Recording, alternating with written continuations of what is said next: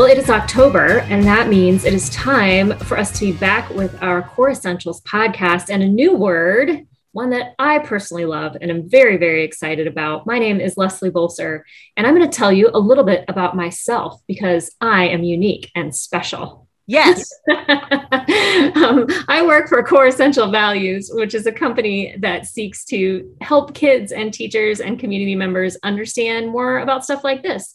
Words each month that help them learn about themselves and about how to work and live and interact together to make the school and their community a better place. And I'm here today with my friend Beth, who is also special and unique.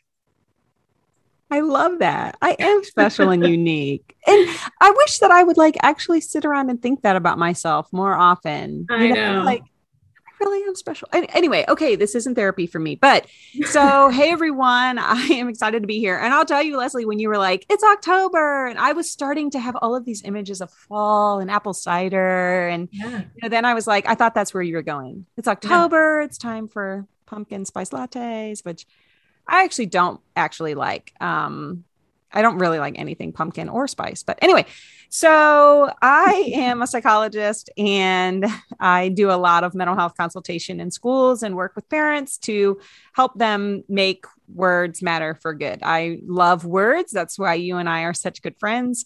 And I really try to help parents and teachers be intentional about what they're saying and how they're saying it and how their bodies move in space to get kids to feel more connected. And to do the things we need them to do. So this word that we're going to talk about today is really important for us as parents, I think.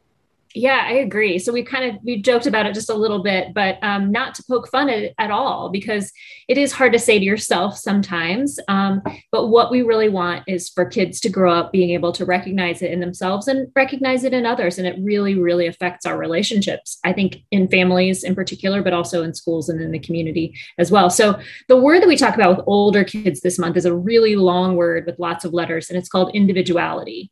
And so we break that down just a little bit for our preschool friends, and we just say, I'm special and unique.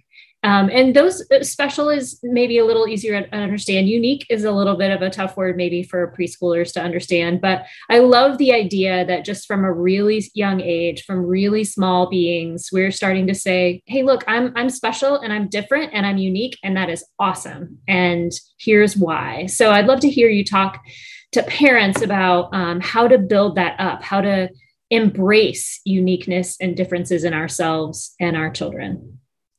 Yeah, it's actually, honestly, when we say this as grownups, we say I'm special and unique. And then we almost have this kind of cheesy moment, because we're older, we're adults, our brains have formulated all these ideas about what being special and unique mean. But for our preschoolers, there is nothing more in the world that they want but to feel special and unique. Mm-hmm. And so I love that we, frame it around these things for our little ones. So our little ones really do just want to feel special. They want to get special attention. They want to be identified as having a special talent, right? That's why your teachers in the preschools give them special jobs and they tell them this is their special task to do today. And then our kids light up like the sun. They think it's so much fun. So for me with preschoolers, I almost want to kind of separate these two kind of parts of the definition or the way that we're kind of describing it out. So specialness for our preschoolers is so important. And then the unique part of this is also really important because whether we realize it or not, our kids already know the ways that they are different and other people are different. Yeah. Now, the real trick is all they know is different, but they haven't necessarily, unless we have maybe unintentionally kind of messed this thing up for them, they didn't necessarily realize that different is bad. Yeah, right. Yes, that there are categories of different, right? Yeah. But you're right. This exact age level is when kids start to point out people who are different in grocery stores or ask questions about things that they see when they're out in the community or in school. those of us who are parents have had that happen where it's a little too loud, and we get embarrassed by their asking, they're recognizing that things are different or special or unique. So you're right. This is the exact age to start talking about this. Yeah, and honoring this is really the trick. It's honoring that they are noticing differences in a way that's consistent with the messages you want them to know. So for instance, my one of my kiddos, when they were in the 4 or 5 range, they were like about the height of most grown-ups' belly buttons, right? So, most of them, eye level is like your stomach area. And, our stomach areas are all different shapes and sizes. Yeah. And my child, with their little finger, Pillsbury Doughboy style, poked this like acquaintance that we have, poked him in the belly and said, "You have a big belly." And yeah, this was like a palm to forehead moment as a parent. And I probably didn't even handle it the way I would handle it now. But in that moment, it's okay, bud. First of all, stating facts, even if to your viewpoint, his belly is bigger than other people's bellies. He has no idea that that is an insult. Right. Right. Only we are like, don't ever call anyone fat. Don't ever, ever call anyone fat. Don't ever ask what size they are, how much they weigh, or whether their butt has cellulite or anything. Right. We have learned these social cues and our 5-year-olds don't. And yet uniqueness is about honoring the differences that all of us have. So some of us have bigger hair. Some of us have bigger arms. Some of us, we're talking about body shapes here, but we also have different personalities. And we have to try to remind our kids that those things are what make us unique and special and good. Those things are good, but not necessarily in this context. Right. Yeah. Right. Absolutely. I love that. So what else can we do as parents of preschoolers to really reinforce that special and unique is good? Yeah. So first is I always challenge parents to, in every season of life, right? So our kids go through seasons. Some we're in like the tattling season, and now we're in the biting season, and now we're in, the toilet training season. We go through a lot of seasons as parents with our kids. And what I try to challenge parents to do is within every season, sit down and write out, like literally write it out. What are their 5 best qualities? What do you love the most about your kid in this season? Because I'll tell you, Leslie, it is really easy to get caught up in the day-to-day. I'm correcting so much behavior. I'm shaping so many things that my kids are doing that I don't want them to do anymore, that I kind of forget that I love that you're curious. Right. I love that you can play independently. I love that you love to snuggle. Like those are things that really matter to me, but I don't necessarily take the intentional time to say out loud to my kid that that's what makes him special. Right. Wow. Yeah. So in the season of life, and maybe you create this like ongoing document or a photo book. I don't know. I'm terrible at photo books, but maybe you have this sort of ongoing thing that this season of life, these are the beautiful things about my kid. And then I'm going to tell them, I'm going to be intentional about how I can let them know how special they are. And once I've worn out those 5 special traits, those 5 special things, I'm going to come up with 5 more until they continue to get this message about ways that they're special. Oh, that's awesome. It also makes me think about, the circle of adults that we have around us and how sometimes those people can see things that we can't when we are in those seasons.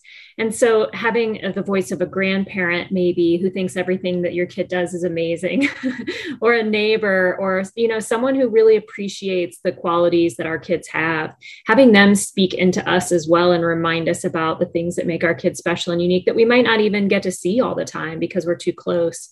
That can be really powerful and a helpful way to parent your kid.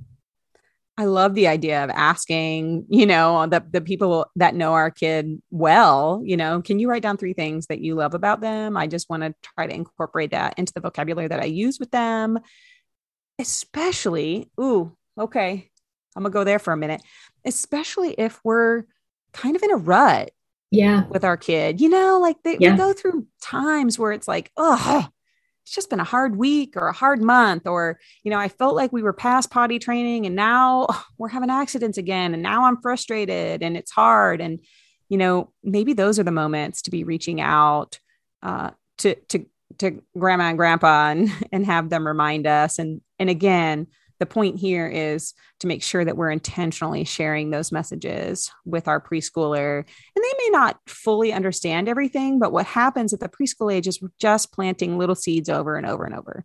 So we're reminding them that they're kind. We remind them that, we love when they share with their friends. We remind them that we love when they, do what we ask them to do. We just keep planting those seeds. Yeah, that's great. That's really good. Awesome. So anything else before we close that you want to say to parents of preschoolers in this month of October, as we think about kids being special and unique? Yeah, I think one last thing that sort of came to mind as we were talking about this idea of uniqueness, right? And that everybody is different. Our preschoolers are able to see differences, right? But they don't necessarily understand the social consequences of what those differences are. So we may not have quite as many opportunities at this age, whereas when we go to the elementary level and especially in the teenage level, we're going to have more opportunities to be talking about this idea of uniqueness and how differences are good and we should celebrate them. But at this level, our opportunities arise when our kids notice the differences, because then we can talk about them. So if they notice that there's a kid on the playground who has a cast on his arm, right? Then we can say, hey, did you notice that person had a cast? Do you know what that means? Hey, I noticed that this person was wearing a certain type of clothing. Oh, did you notice that? Okay. So we can have some intentional conversations about uniqueness early on in a way that presents this, hey, it's okay to notice differences. And wasn't that cool that they were wearing, a different type of clothing than what we usually wear? Isn't it really great that we get to see all these different shades of beauty around us? We can present those just little by little, even if it doesn't seem like our kids care all that much. We're planting those seeds of uniqueness very early on. Yeah, that's great. That's really great. So I love this. And even as a parent whose kids are older than preschool, this has given me some things to think about in speaking with them about their own uniqueness. And even in the moments of frustration, finding what's special and unique about them and highlighting that as often as I can, because even as adults, this isn't easy. Understanding enough about who you are that you're able to use that to make a difference in the world is a lifelong learning opportunity, right? So it doesn't go away, but it's really important to start when they're little. So I really appreciate this conversation. I'm sure some parents listening do as well. So we'll be back with you guys next month to talk about another word. In the meantime, if you want to know more about Core Essentials, you can find us at coreessentials.org or on social media, mostly Facebook. Beth, what about you? How can they find out more about Making Words Matter for Good? Yeah, I am also mostly on Facebook, MWM with Kids, Make Words Matter, MWM with Kids, and my website is makewordsmatterforgood.com. Awesome. Well, thank you so much. This was really good. And I just want to reinforce once again to you, Beth, you are special and unique. Thank you. I am so thankful for you. And that message for me, I accept that message. I feel good about that.